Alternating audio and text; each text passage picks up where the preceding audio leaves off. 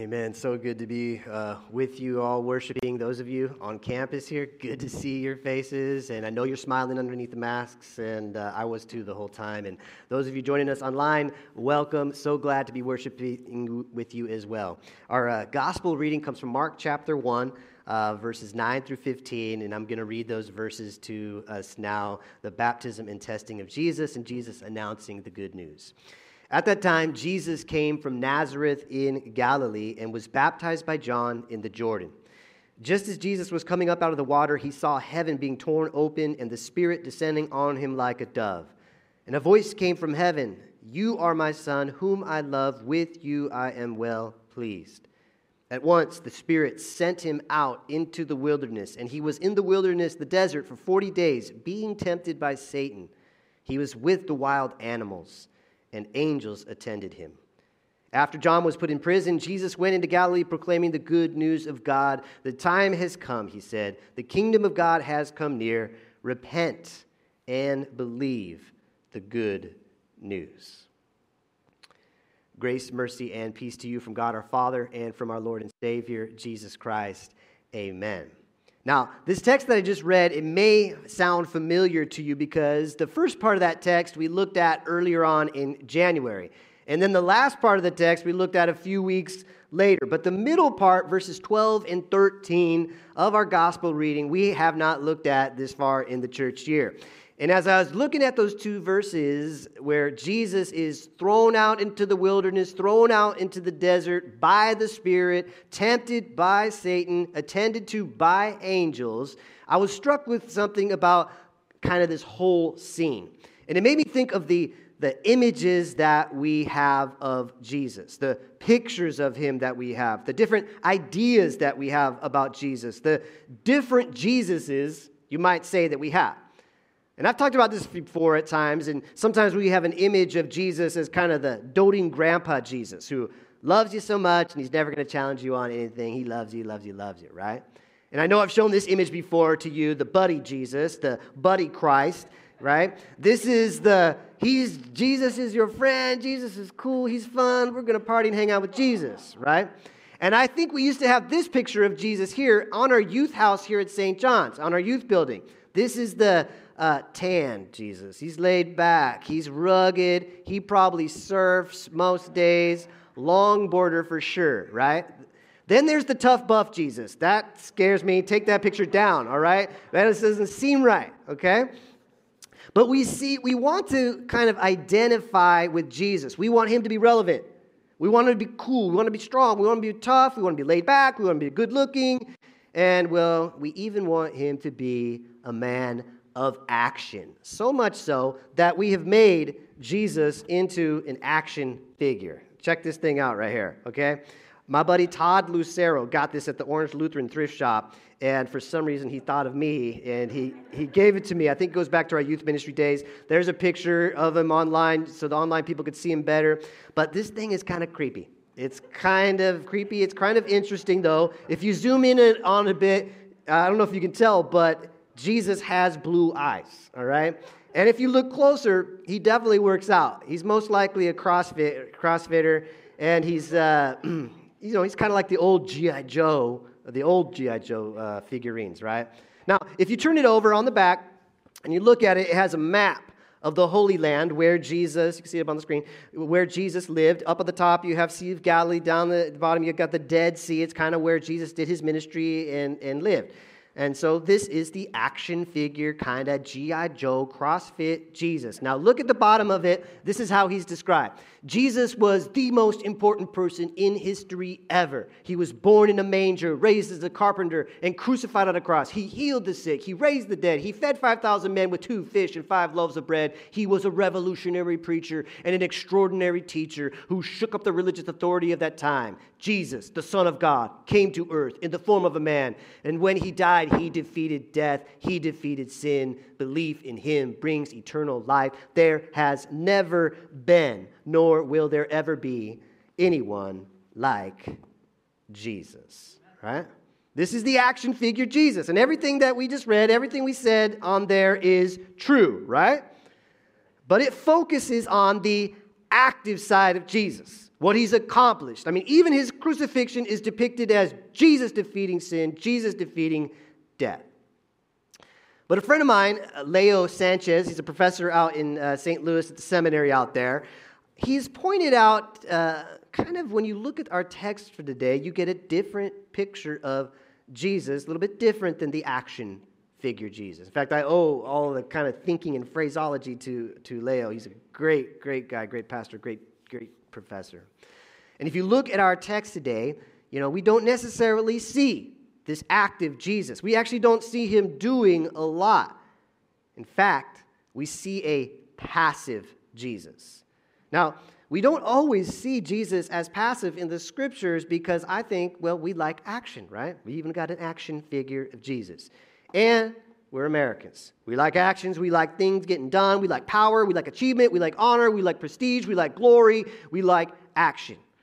Just like the back of the box says, he healed, he raised the dead, miraculously fed thousands, revolutionary preacher, extraordinary teacher. He shook up the religious authority at the time. We kind of like that rebellious side of Jesus. You go get him, Jesus.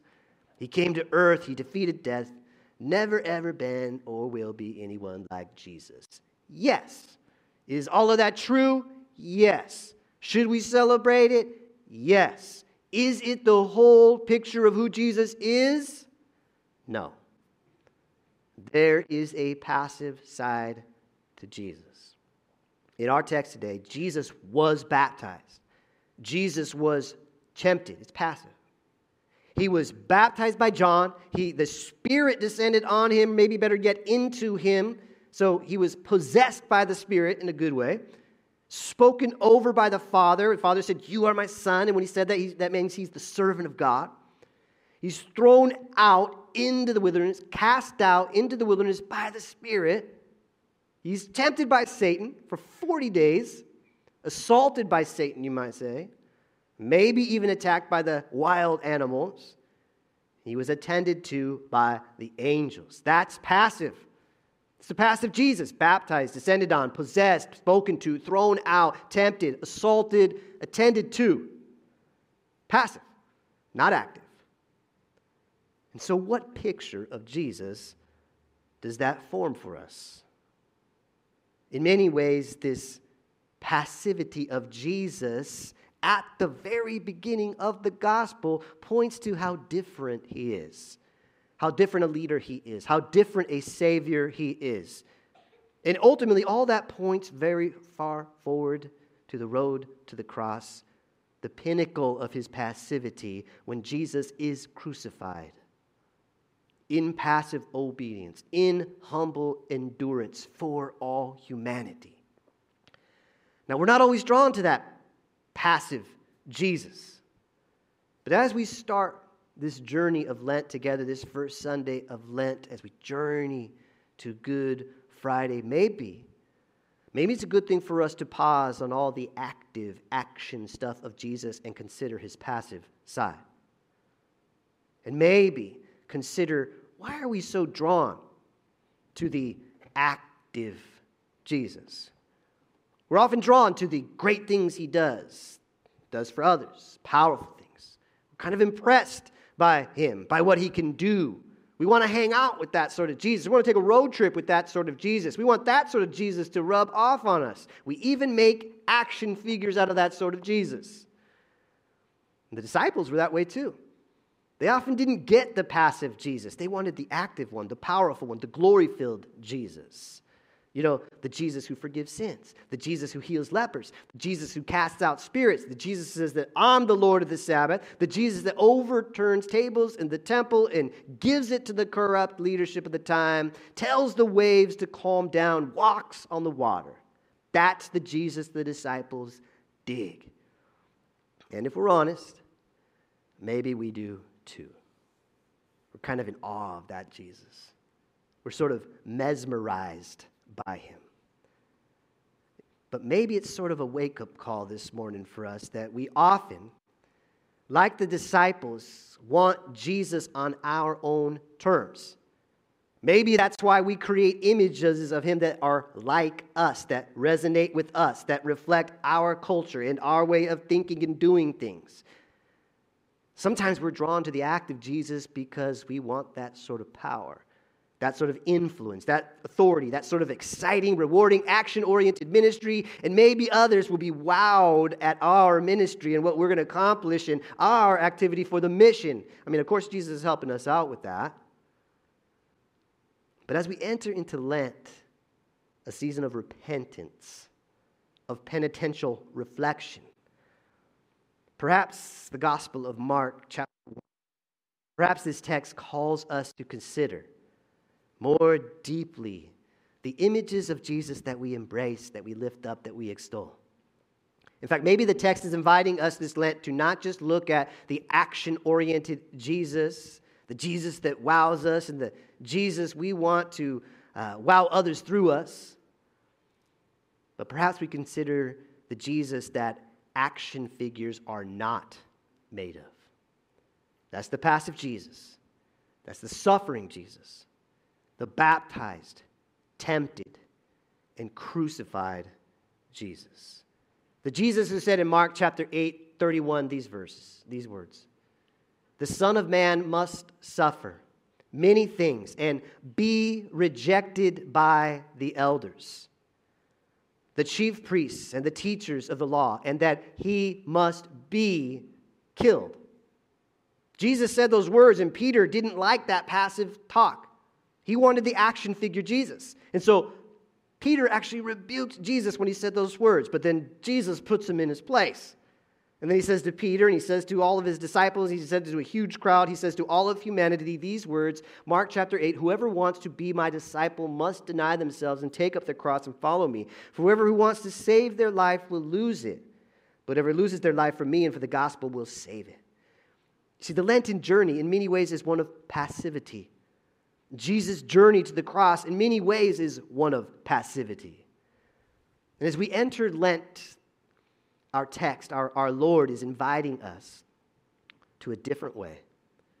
He's inviting us to the way of the cross, a way that starts at the very beginning of the gospel in our reading. It starts at the Jordan River. It starts in the desert where Jesus is baptized. Jesus is tempted. He's not active.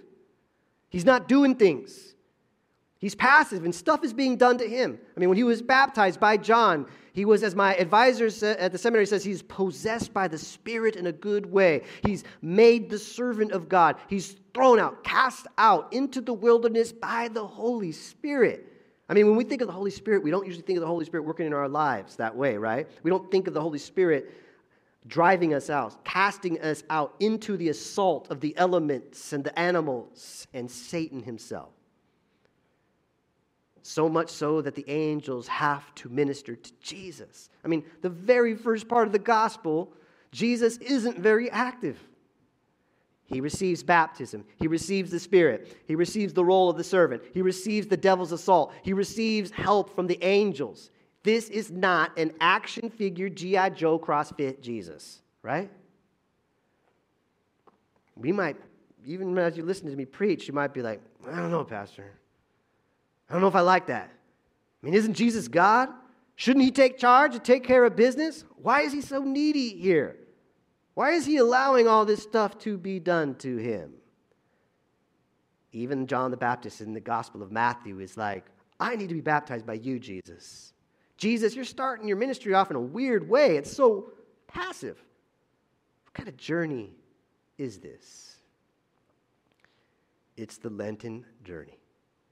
Is the journey to the cross, where we see more to who Jesus is than his activity. We see him in humility. We see him patiently enduring. We see him setting his gaze to the cross. And we see him enduring a whole lot on the way there. We see the suffering servant of Isaiah, the prophecy fulfilled in Jesus. We see Jesus, the Son of God, laying aside the form of God, laying aside the God attitude, being a servant in order to ransom us from sin. St. Paul put it this way. He said, Christ Jesus, who being in very nature God, did not consider equality with God something to be used to his own advantage. Rather, he made himself nothing by taking the very nature of a servant, being made in human likeness and being found in appearance as a man, he humbled himself by becoming obedient to death, even death on a cross. During Lent, we are called to see Jesus in the passive sense as the suffering servant. He receives the Spirit to endure our sin. He receives the assault from the desert, from the devil, for us in our place. And Jesus, in humble, tenacious, persistent endurance, when we see him going that way to the cross, that's when we see his power.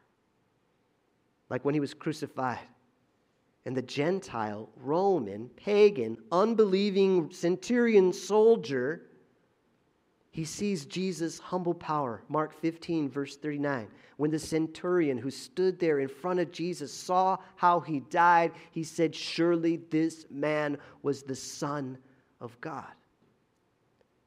In his being humiliated, Jesus reveals his divine power, his passive obedience unto death, which began at his baptism and his temptation.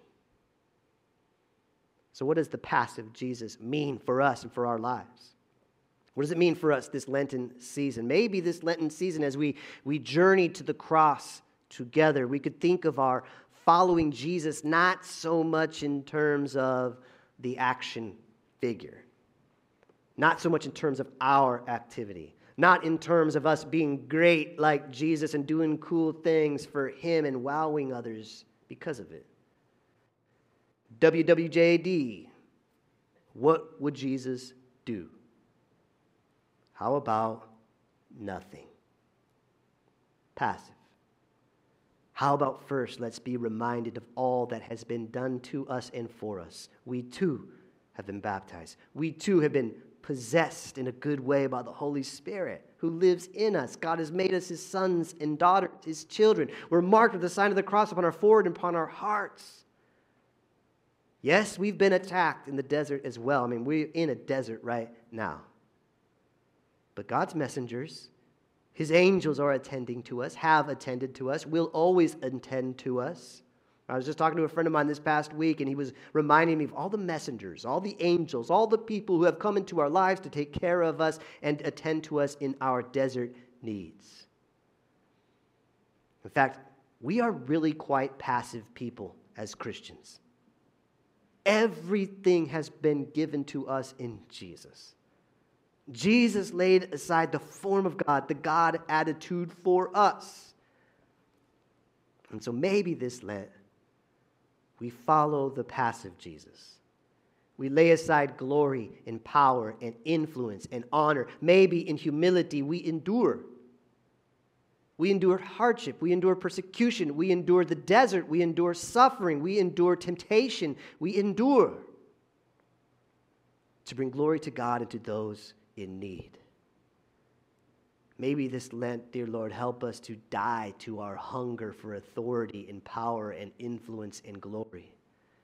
Holy Spirit, cast us out into the desert to shape us and chisel us and form us and hone us to walk as servants, like the servant of God. Jesus was baptized. Jesus was tempted. Jesus was crucified for you and for me. Amen? Amen, my friend.